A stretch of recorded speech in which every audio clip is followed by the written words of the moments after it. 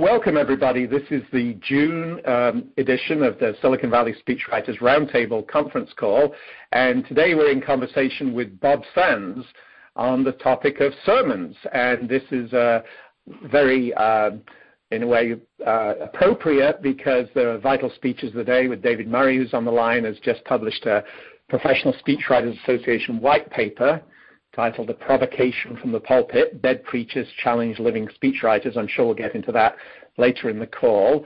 And just to give you some background, Bob is a speaker and a speechwriter who's helped people and businesses tailor and tell their stories for the last 25 years. He's a pastor, he's been an entrepreneur, or maybe is still a coach and a radio broadcaster, and currently he's focusing his time on helping individuals, businesses, and organizations clarify and communicate their message.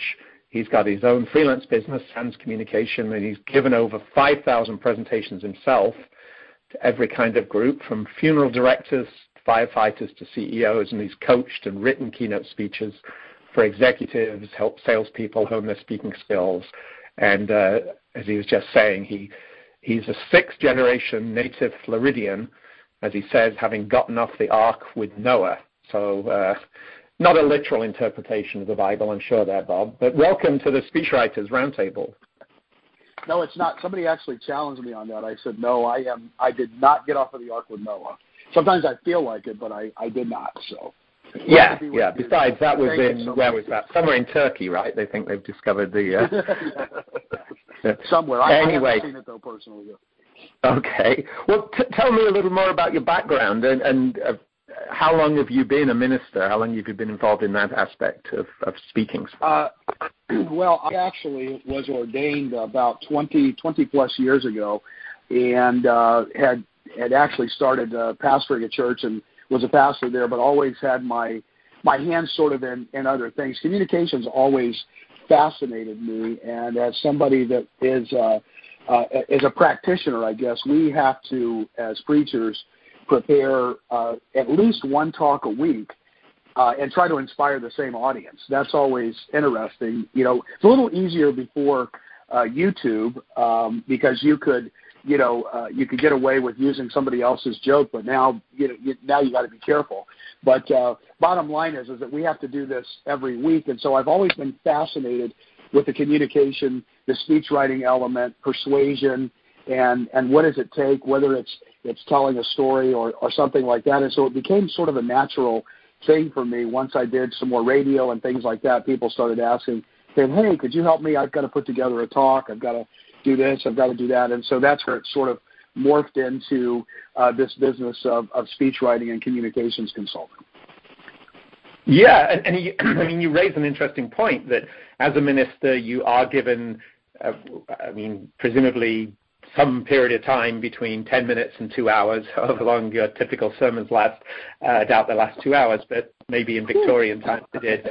And it would be a skill presumably found in every parish across this country and throughout, where I'm from in England and Europe. Do you know other ministers who are speechwriters? Is that like a natural fit for some of the people that you know? Well, not really, because I think that, for me, I've always functioned in what they call between two worlds. So I've always had my feet firmly planted in not only that sort of, theological world, but also the real world. And I think that it's helped me become a better communicator where I'm reaching people where they're at. I think that so often people go to seminary, they go to whatever the school is, their particular faith or their particular religion, uses to whatever the methodology is for them as far as training. So they will come away with a lot of really sort of heady intellectual stuff.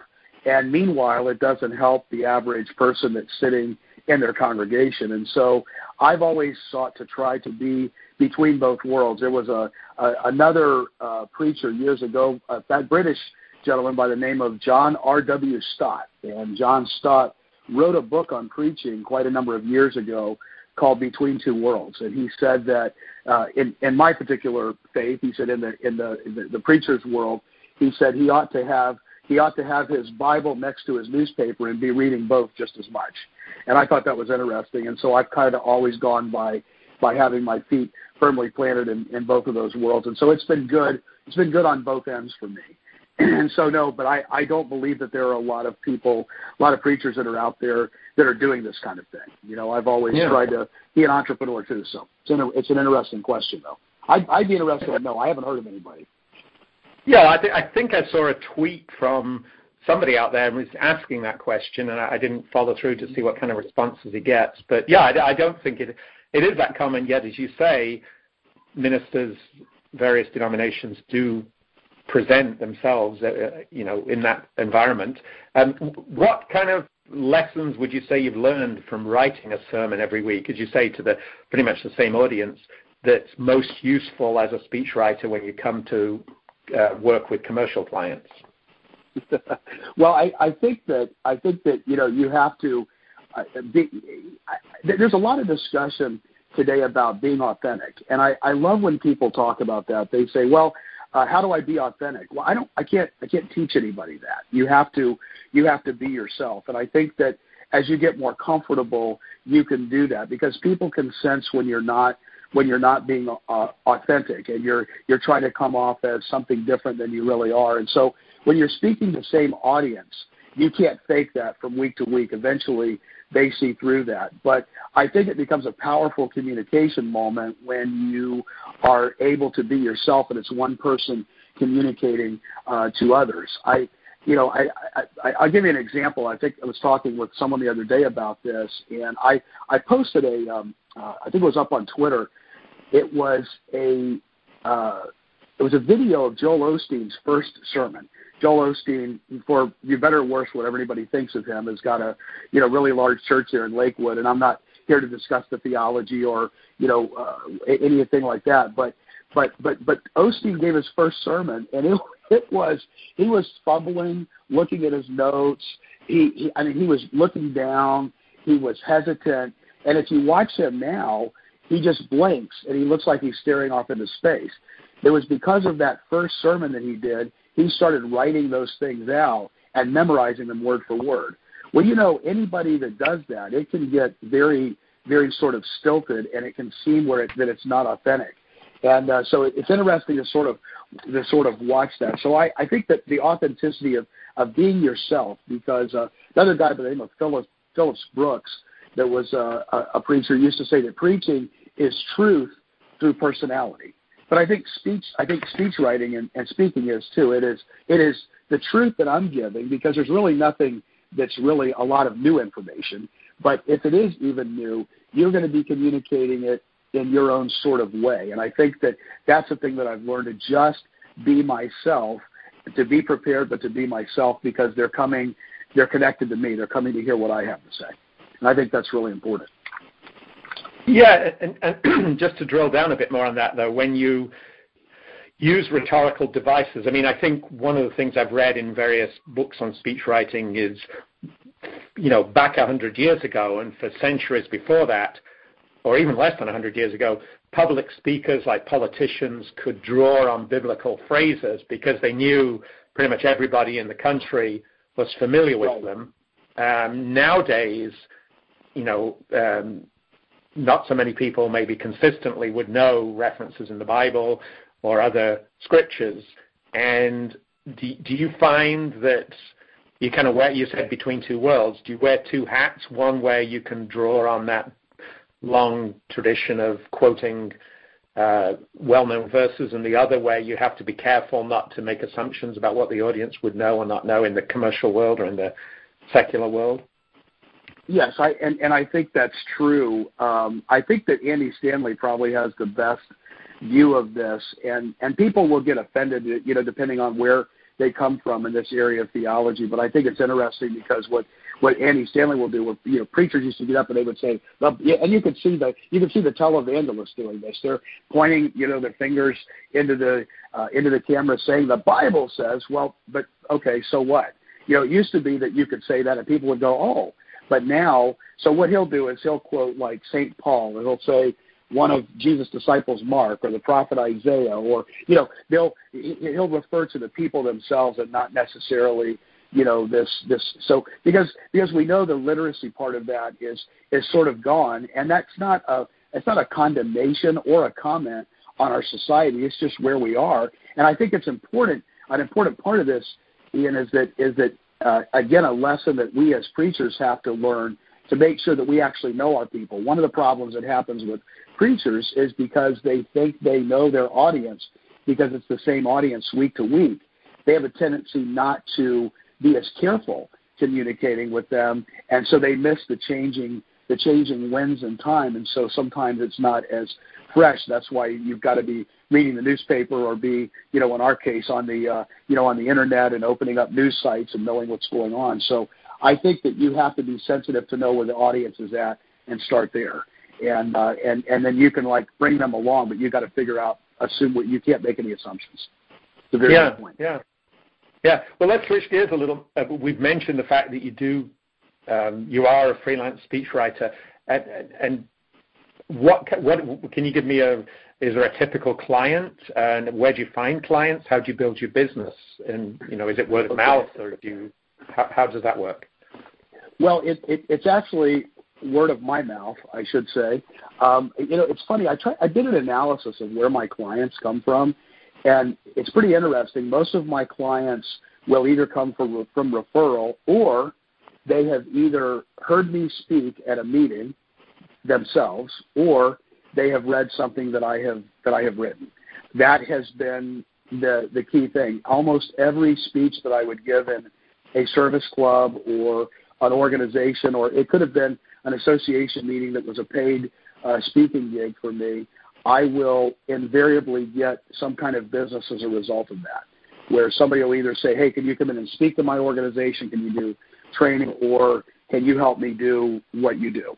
And so a lot of it is done like that. The typical client, they're all over the place. They could be, I have one guy that's a CEO that is a regular CEO, so he'll call me at the last minute usually and say, I need a speech. I'll have a couple of days to do it. And then I have others that will, there's regulars, and then I'll get people that'll come. It'll be a one-off, but I've got that regular sort of stable of people that call me, on a normal basis to do things. And again, they could be CEOs, C-suite people, entrepreneurs. And I have an entrepreneur right now that I'm working with that's trying to sell a product. So we're putting together almost an entire seminar for him. So it just depends. Well, it's interesting what you said a second ago about whenever you give a speech at a service organization, quite often you'll get business. And it reminds me of what up in Vancouver, Cullen Morehouse, who's spoken at Reagan Communications Speechwriters Conferences about this as a freelancer, he's often given, free talks on various topics. Is that something, how often do you find yourself giving those kind of presentations, and what are you presenting on? Are you presenting on speech writing, or are you talking about more substantive, different topics? Well, for me, a lot of times it depends on if the organization. Now, what happens is the organizations will most of the time they're calling me. I don't really go out looking for it, so there'll be a couple times. Sometimes it'll average out a couple times a month. I'm doing it. Then I may not do any for a few months. But for me, when I go in, I will do something on communication, on emotional intelligence, something like that. But a lot of times it'll be on 5 steps to better communication in the workplace, because I'm fronting myself as a communications consultant. So I may go in and just be coaching them, and maybe there's a conflict situation. So it may not just be speech writing, but I think even I heard a story real quick years ago of a gentleman who sold swimming pools. And what he did is he went in and gave a motivational speech. He was into motivation stuff. Gave a couple of motivational speeches at some civic organizations. He did 3 of those, and he got a contract for a large development to put in, an Olympic-sized swimming pool that everybody was going to be using. And he got it as a result of giving that speech, and it wasn't on his particular topic. But what happens is people look at you as an authority. When you're up there able to command an audience, people are still scared of speaking. So when you're able to actually do that, people look at you as an automatic authority figure and somebody that is credible. And so they, hey, I'm going to do a swimming pool. I remember that guy was in the swimming pool business, and that's what happened. And the guy got a lot of his business like that. Very interesting. Swimming pool contractor. speaking. Yeah. Well, it works, obviously. It works. Swimming pool contractors, speechwriters, and I think what you mentioned there, you speak on conflict situations, and I know one of the aspects that you focused on social media as well as on your bio is you counseled the bereaved and worked with people facing loss. So what lessons can you share for writers tasked with drafting a speech on a tough topic, say like company-wide layoffs or PR crisis? Do you have lessons there about which have arisen from difficult conversations you've had to have with individuals? Yes, and again, I think the biggest thing is, and I don't know why this is so difficult, but tell the truth. I mean, I think that, all of us especially, we all have BS detectors. And people know when you're being, just not being authentic and true, and you're trying to spin a situation. I think that obviously you have to take great care in how you're communicating the truth.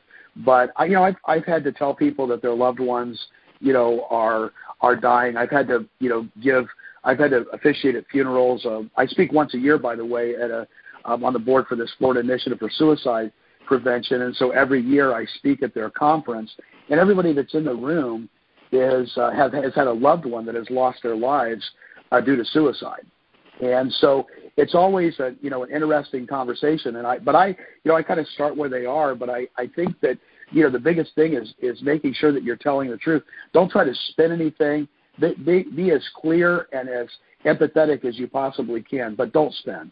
For crying out loud, don't spin. It's the worst thing that you can do, because it doesn't do anybody any good. Right. It's exactly right. Yeah. Well, I mentioned in the introduction, and he's on the line. We'll hear from him, I'm sure, when we open up the lines in a few minutes. But David Murray with the Professional Speechwriters Association has published this interesting white paper on what speechwriters can learn from preachers. And what was your takeaway from that? If you had to highlight one, I think he lists six or so challenges or interesting ideas that have changed how he thinks about speechwriting and speechwriters based on sermons. What was your takeaway from that white paper? What would you point people to in it? Well, what was interesting about the white paper, I will tell you that I downloaded it and I read it, and I was riveted going through it. I was like, I thought this guy's from the professional, the PSA, Professional Speechwriters Association, and he gets what preachers are going through. Now, what was interesting was the book that it was based on was and David, I know, is on the line, and maybe in a few minutes he can talk about this, but I know for a fact that it was taken from Dr. D. Martin Lloyd-Jones' book, who was a pastor of Westminster Chapel, and Lloyd-Jones was a great pulpiteer. Interestingly enough, was a medical doctor, and didn't have any formal seminary training. But when I had gone through and looked at this, there was just I think the authenticity part. I love the part about story. I'm big into storytelling, but I love his storytelling is not next to godliness. I think that that sometimes now, as much as a big emphasis is on storytelling, I don't know that people fully understand what that is. My dad used to say some preachers are condominium preachers. They build their sermon story by story. And I thought that was quite interesting, because sometimes it's really, you can wrap, as long as you're getting to the truth, it's okay, but you want it to illustrate it.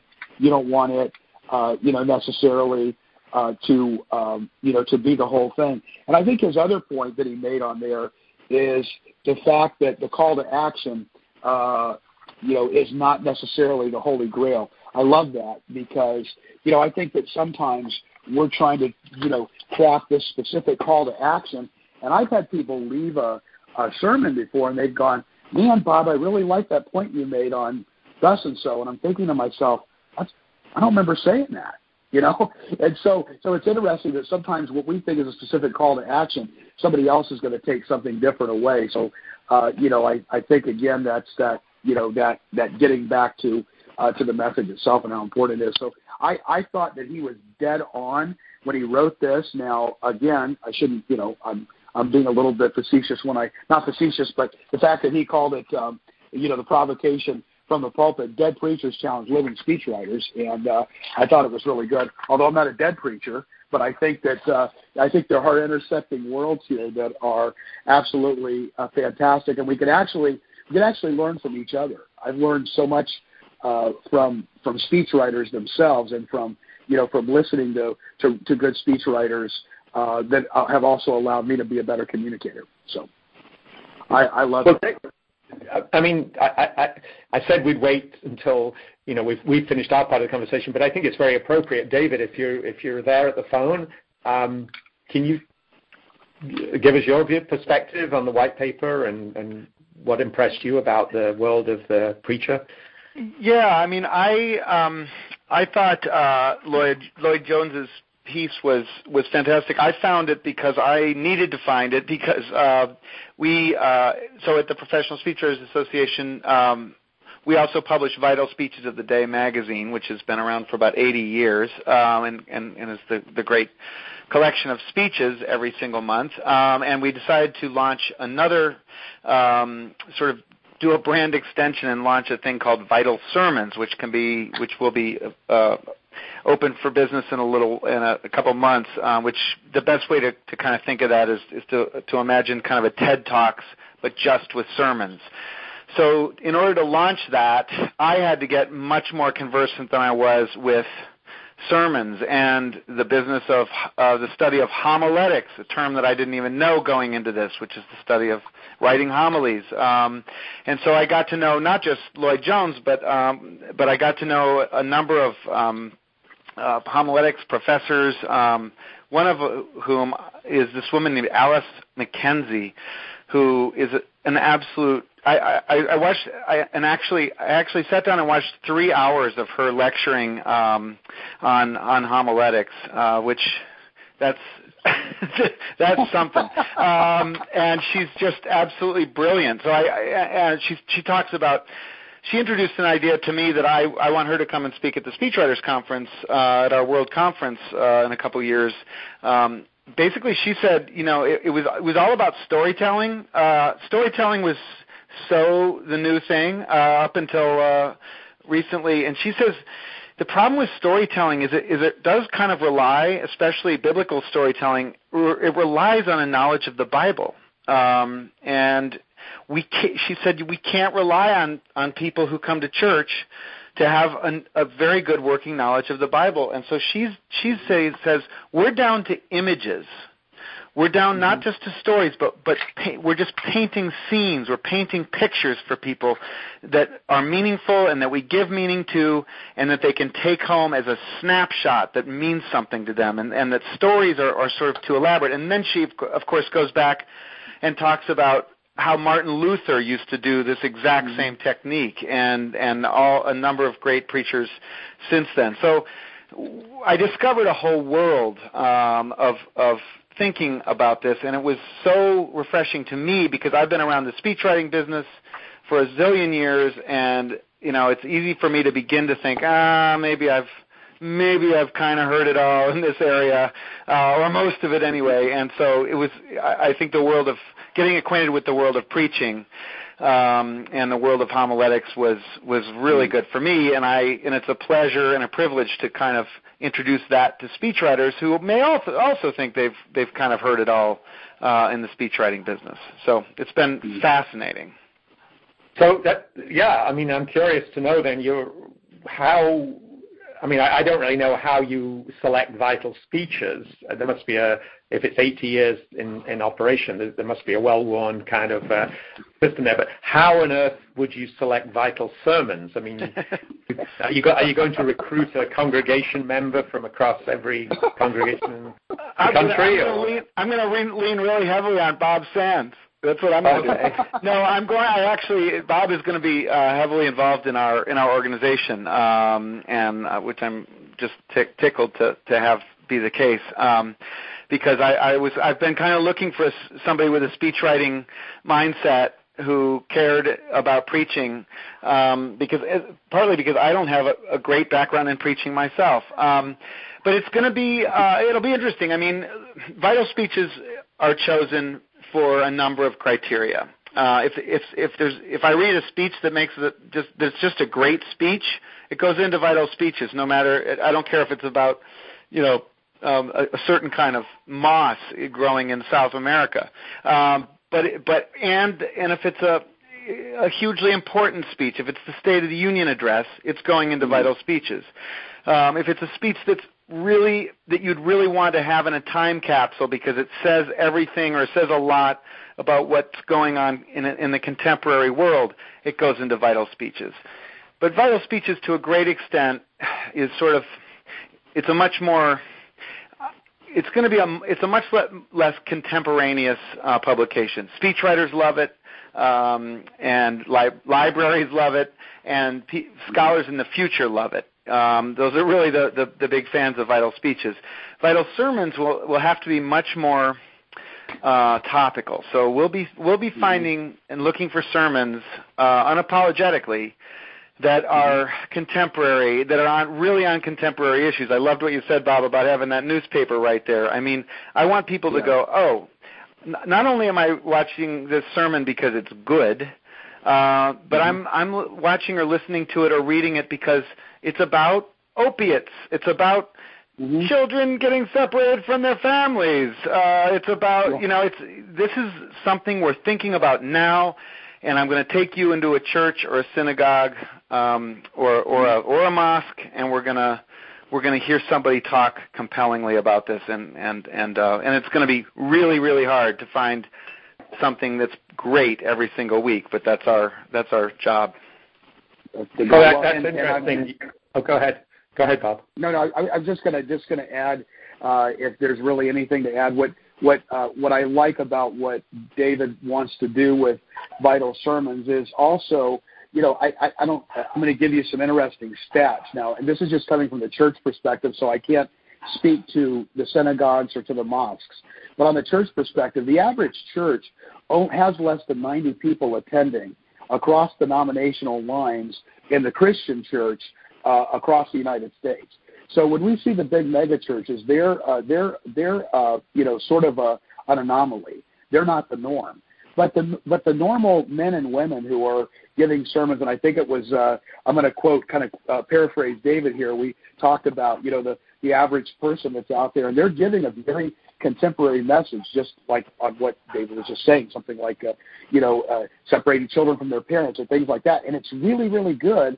But meanwhile, only 3 people showed up. That doesn't mean the sermon's not good, and it may be something that needs to go on to Vital Sermons. So it's actually going to be a good thing to sort of hone in and get some people that maybe we have never heard of, and they're somewhere laboring in virtual anonymity that nobody's heard of, but they're in their community and they're addressing issues, and they're trying to be transformative in their communication, and they're inspirational, and they're working hard every week. And I think that there'll be a broader platform for them, and I think it's a good thing because sermons are very much in the moment. And I think David and I had a conversation about this because a lot of times when we're trained in homiletics, most homiletics professors do not teach you to write your sermon out word for word. They teach you to go from an outline because, honestly, something could change so quickly on something that you're speaking on that you can walk in and you're going to have to kind of be a little bit more extemporaneous with it. So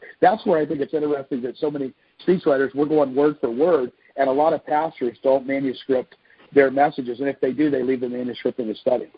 I would say probably 80% don't read them. So. And Bob, just to interject, speechwriters. I hear speechwriters often complain at our conferences and seminars that their speakers always wanting to make changes at the last minute. I appreciate their pain because they've been trying to get this jerk's attention for the last 2 months while they've been writing the speech, and now the last 5 minutes he or she wants to change it while it's on the prompter. But at least what I appreciate about that is at least the speaker gets that. At least the speaker sort of cares enough to realize that at the moment, it just doesn't feel right to say that because I'm looking at the audience right now and it's different and something happened today in the news or there's just a mood in the room.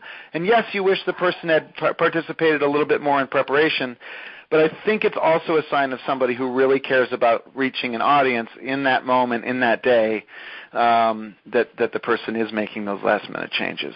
And I think a very good point there is, too, it's a good point where where us speechwriters have to put the ego on hold and realize, wait a minute, they're the speaker, so they're going to do what they're going to do.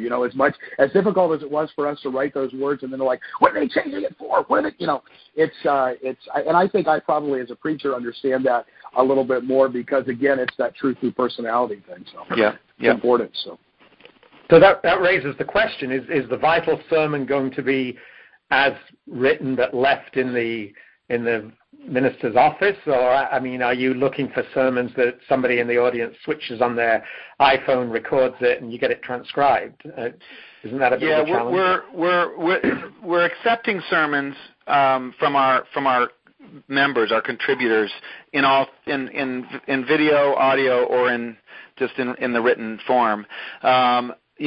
We want to create this, turn this into, we want to make this something that's very popular. So it's going to be, if you want to become the sermon of the week, you're pretty much compelled to have video recorded it, or at least audio recorded it, so that people can enjoy it in their cars.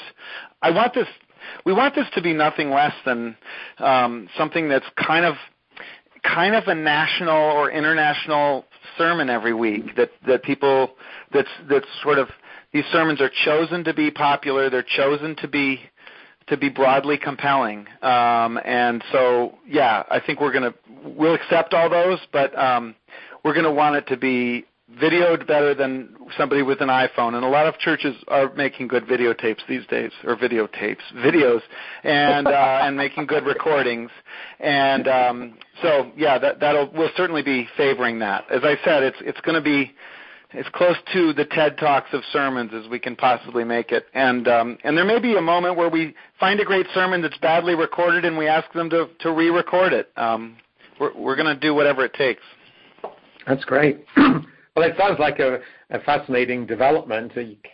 Obviously, sermons have been delivered for centuries, and it's interesting that you're going to broaden you're going to cast a wide net. Obviously, you mentioned mosques as well as synagogues and Christian churches. It'll be fascinating. I'm kind of reminded of, Garrison Keillor in Lake Wobegon, where he would create fictitious disputes between one obscure branch of the Minnesotan Lutheran Church and the other one because they disagree about some Bible verse. But hopefully there'll be an ecumenical broad net here cast to it. I hope so.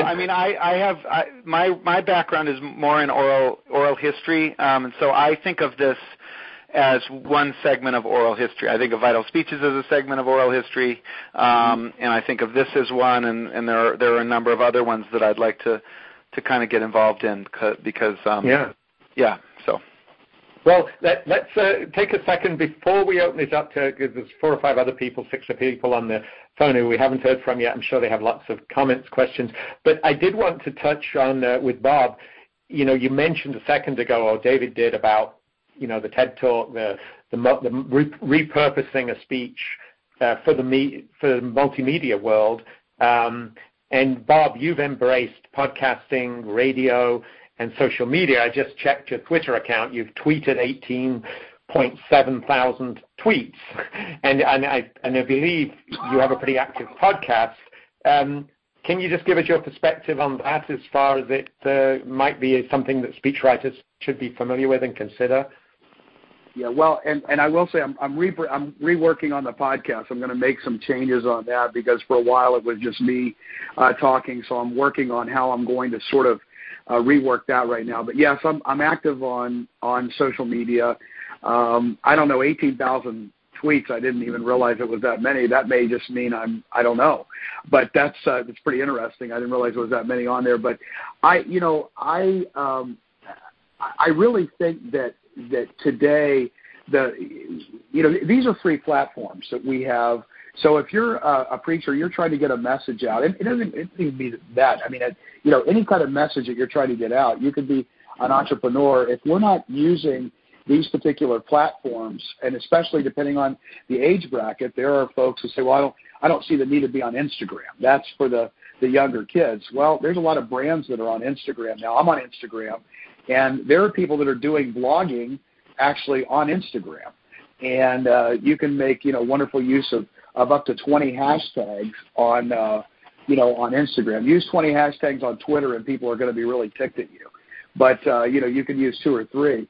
But I think that these are platforms that are out there that are free, whether it's YouTube, Facebook, Twitter, Instagram, all of those kinds of things. I think that we have to embrace them, and we have to look at them and say, okay, what's the best way to utilize this particular thing? And I think that too, you'll get, somebody the other day said, call me a social media expert, and 2 minutes later I said, well, first of all, I wasn't a social media expert 2 minutes ago, but I'm really not now, because that's how quickly it changes.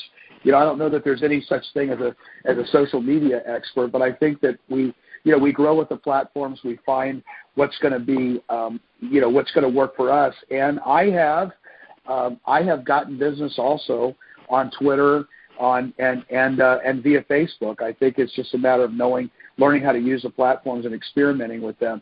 Podcasting, if you are an audio person like I am, I think is great. Blogging on YouTube, if you're a video person, I like to say I have a face for radio, so I'd rather do audio, but we do video at the church every week. Our messages are up on the YouTube channel for the church, and so I really think finding out what your best avenue is, if it's audio or video, to utilize those platforms, because I think they can be a business, they can get your message out, they can promote your nonprofit, they can do all of that, and so I think it's really important for folks to do that. I think sometimes, depending on the age as well, I don't want to get involved in social media. It's a horrible thing. But what I tell folks all the time is, the next time you're standing in line, the next time that you are in a restaurant, don't judge it, but take a look and tell me what people are doing. You're driving down the street today. If there's 4 people in a car, you hope the driver's not doing it. But you look over at the automobile, and everybody's got their face down on their phones. The attention is out there on social media, and so I think it's going to the marketplace where the people are. So it's definitely important. Let's open it up. We heard from David earlier. Maybe you've got more comments, David, but anybody else on the line, press *6 to unmute yourself and go for it. Ask Bob comments or questions you might have about anything he's discussed. Hi, Bob. My name is Nate Osborne. Can you hear me? Yes, I can. Hi, Nate. Hey, Bob. I'm a speechwriter, and I know David fairly well, and I've written for some cabinet-level folks in the Obama administration. Both my father and my grandfather were preachers, and I sat listening to them give sermons 3 times a week for 30 to 45 minutes, and I kind of think that's how I started writing for the ear, and why I approached this profession. But my question is related to that. I've written for politicians mostly, and now for a head of a nonprofit. And do you think that over time that, and this is just kind of something that's been curious for me, do you think over time that giving speeches has become, the skill of giving speeches has become less of a necessary skill set for CEOs and politicians over the past, 50, 100 years, just because it seems to be that successful politicians prior to that time were people who could give good speeches and who could, more intrinsically have that skill set. So I'm just curious if you have seen that sort of divergence from a historical perspective. Whereas for preachers today, it's still a core skill set, giving, speeches / sermons. Whereas for CEOs and politicians, maybe it's been sort of an outsourced sort of skill set. A general question, but I was hoping you could just comment on that a bit more. No, I think it's a great question. The thing that I think is interesting, and let me back up a little bit, something I was going to say before and then tie this in. Way back, the Little House on the Prairie days, the church was at the center of the of the town, of the village, and everybody came there and they got their news, and the preacher was the most educated person next to the doctor, in town, and knew everybody, and so people were depending on that preacher for to talk to them about the news and a lot of other things that were going on. So, I think that we still have a lot of that as far as the church is concerned. When you look at the different avenues of communication today, I think, with the media, with giving way to YouTube and the fact that I can record a message to everybody right on my phone and send it out to hundreds of people. I think that's where people are saying that public speaking may have fallen on hard times and we don't need it as much today. I do think, though, that the skills, Nate, of the speaker are still necessary, and they can be transferred. They're transferable skills to audio and to video. There's a guy named Gary Vaynerchuk. I don't know whether a lot of you have heard of him. He's kind of taken the internet by storm and interesting guy. But he came up with this phraseology where he tells people, document, don't create. So stop trying to create content for the internet and document what you're doing. Well, I think it's given way to a bunch of unskilled people that are talking about what they ate and talking about what they're doing. And so I see a tendency where people are vlogging about their lives and all of that. So I think it has, everybody's a star. Everybody has a platform, and just because everybody has a platform doesn't mean everybody should use it because they're not equipped enough to do it. So but I do believe that the CEOs of yesteryear, because they were the main sort of, they were the face. They were the one that everybody was looking to. And as you said, now in these days it has become more outsourced. I don't think the speech itself is ever going to go away, but I think as speech writers, one of the things we're going to have to do is figure out how to navigate this and teach those skills and use those skills for people that will transfer them. Maybe they're not going to be in front of a live audience with 100 people in the room, but it may be 2,000 that they're going to be speaking to on the internet. And so I think it's changing. And by the way, Nate, the church is changing too.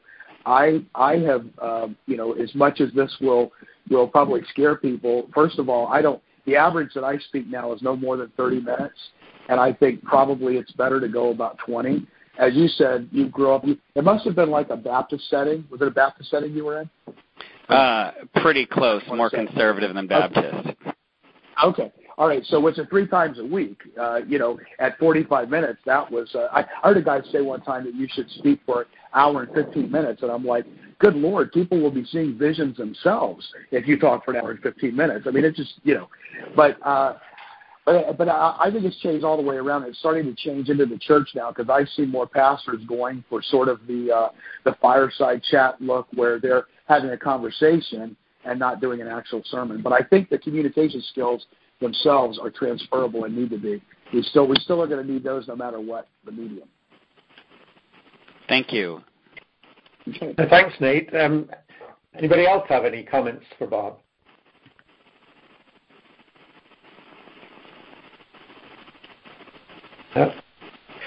This is David. I would add to just sort of underline what Bob said there. I hear a lot of speechwriters talking about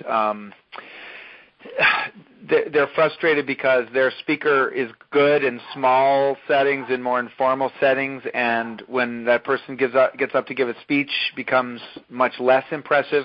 I think speechwriter, or because it becomes stiff and all that, I think speechwriters can really do themselves and their speakers a big favor by taking more responsibility complete responsibility for expressing the best of that person to the all audiences who care. So I've seen, so first of all, a few video clips of a speech on social media to express, hey, the speech was given and here are the highlights. But even more inventive than that, the Prime Minister of Australia just did like I just saw this a video. It just opens and he's sitting on a commuter train and he's answering questions that citizens have and talking about what's happening in the country in a really casual cool setting like that, really low key. There's a video that's going around right now. I think it's the Dutch Prime Minister. He spills a cup of coffee at the headquarters, and he gets a mop and he cleans it up himself.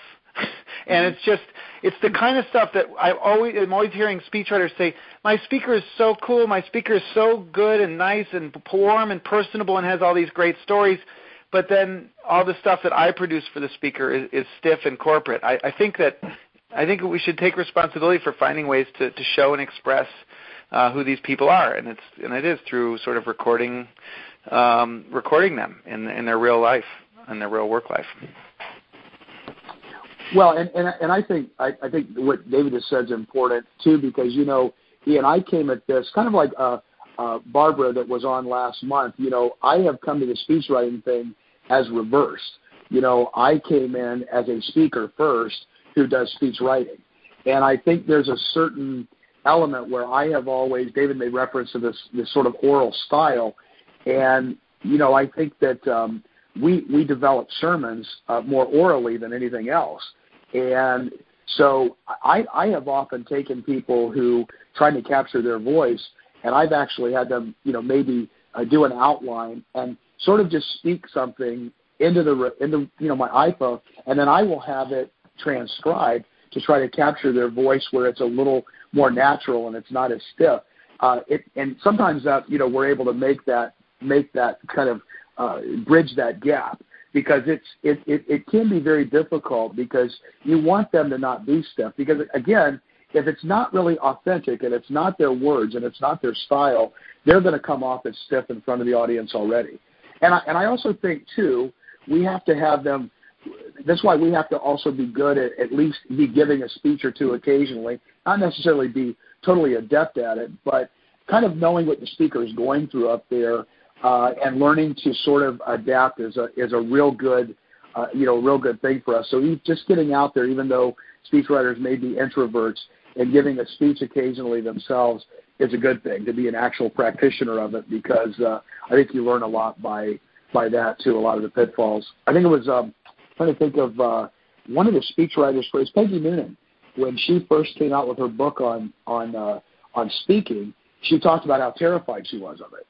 And I thought, man, you wrote speeches for Reagan, and you're terrified of speaking. And she really was. And she had written some of Reagan's biggest speeches at that point when she made that comment. So it's interesting that I think there's probably a lot of speechwriters out there. I don't know how many, but it'd be interesting to see how many regularly give speeches themselves. Yeah, that's right, Bob. I just wanted to reinforce to people what Barbara Giardino said. You can find it on my blog, the recording, where she really highlighted the value she found as a speaker who also writes.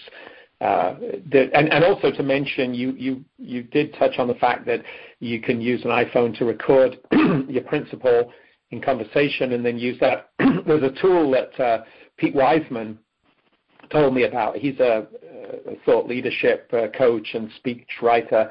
I believe he's from Atlanta. And there's a great tool, which I've owned multiple of these now, called the LightScribe pen. And it's a bit geeky. It's a quite a fat-looking fountain pen, ballpoint pen that has a recording device built into it. And if you start using that when you're meeting with your principal, just to take notes, as we all would, we'd all take notes. It's wonderful because you can, sometimes I've found that the principal will sometimes launch into, well, what I really want to say is da-da-da-da-da-da, and no matter how fast you write, unless you've got shorthand, you're not going to get that verbatim, and that's what you'd like to put in the speech. Using the LightScribe pen, you just tap the page. It's kind of magical. At that point, on any page and on any notebook, there's various, you have to buy special notebooks that come with them.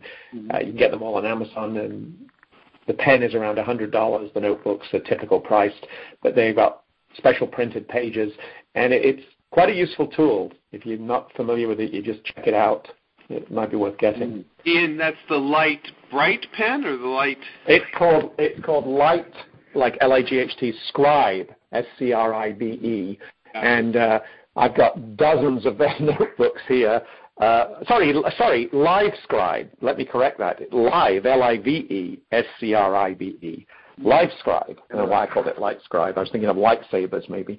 But yeah, it's a little geeky, but very easy to use. You just have to remember to carry a spare ink cartridge with you, because if that runs out in the middle, it'll still record, but of course you you can't read what you're writing. And just look online, you'll see you can upload it all to your laptop and have the image of the pages you've written notes on, and together with the audio. I've used it actually to create podcasts where I extract the audio and edit it in Audacity. Lots of options there, but it's a neat little tool that Pete Wiseman's used as well, and I think is worth checking out if you're a speechwriter. I have a question. Any of those tools? This is Mike Field at the University of Pennsylvania in Philadelphia. Hi. Hi. Bob, I'm a Presbyterian, and so my context of hearing sermons is it's sort of overlaid with two things. First of all, there's always passages of the Bible that are read prior to the sermon. And second of all, we're somewhere in the liturgical calendar. So we're either approaching Easter or departing or approaching Christmas or something.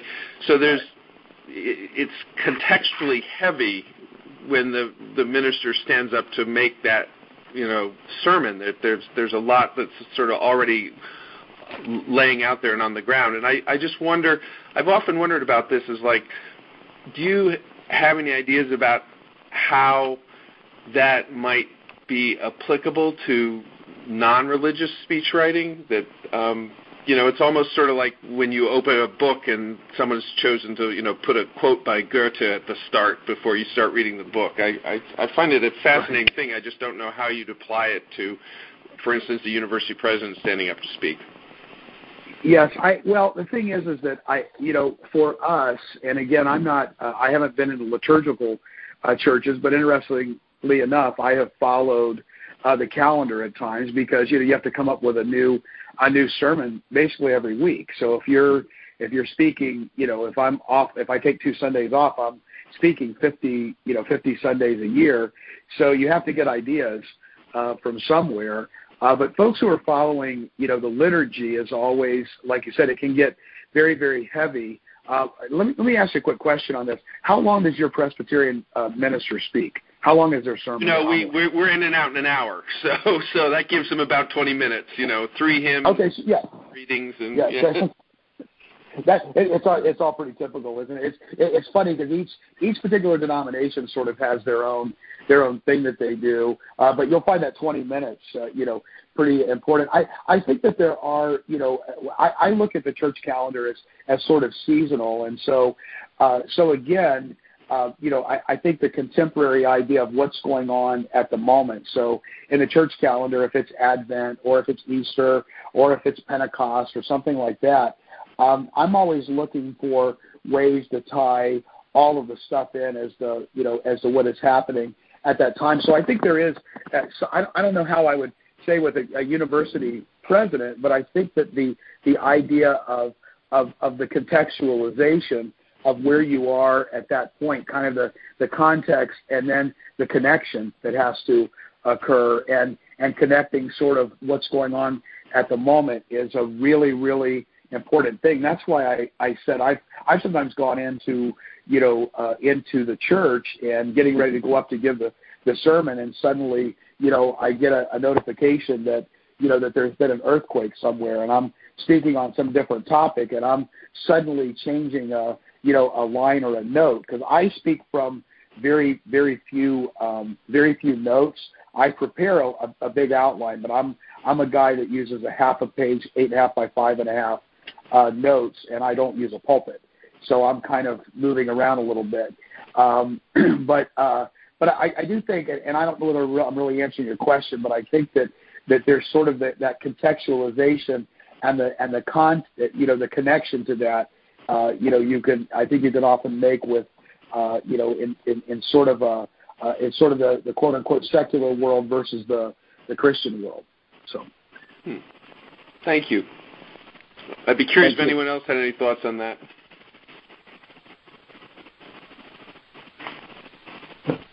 Anybody? I guess that's a no. Okay. It's an interesting question. I'm gonna have to mull that one over a little bit more, because I think there's something there, to talk further about, because I think it's a good question. Any other comments or questions or observations about this? Before we close, of course, it wouldn't be appropriate to have a sermon without passing the collection plate around. And I'd just take a moment, if I can indulge the congregation on this call. I've run the Speechwriters Roundtable for about half a dozen years now on meetup.com, and there is actually a cost to this. It's not earth-shattering. It's about $180 a year that I pay in meetup fees. But if you look at the meetup homepage, you'll see I started what I'm calling a fundraising raffle. And I had, courtesy of our local Goodwill store, I nearly fell over when I walked in and I found mint hardback copies of Counselor by Ted Sorensen, Each a Mighty Voice, a century of speeches from the Commonwealth Club of California, and then also a complete 5th season on DVDs of The West Wing. So these 3 priceless items, which I paid about $4 for in the Goodwill store, are actually genuine value to speechwriters. And I've offered them, if you would like to join in the raffle, they're very good odds at the moment, which is another way of saying I've had hardly anybody respond. I'm doing this by the end of June, so another about 10 days. Go to the meetup page for speechwriting, Silicon Valley Speechwriters Roundtable, and either click yes, you want to go to the fundraising raffle. It's not obviously an event, or you click on a PayPal link. And it's $10 a ticket, and each of these valuable items will be, I'll be drawing the names at random at the end of the month. So that's my little collection plate request for the people on the call. I guess it's tin cupping it is another way of calling it. And Bob, just to close off, share with us your kind of summary statements or anything else that's occurred to you on the call.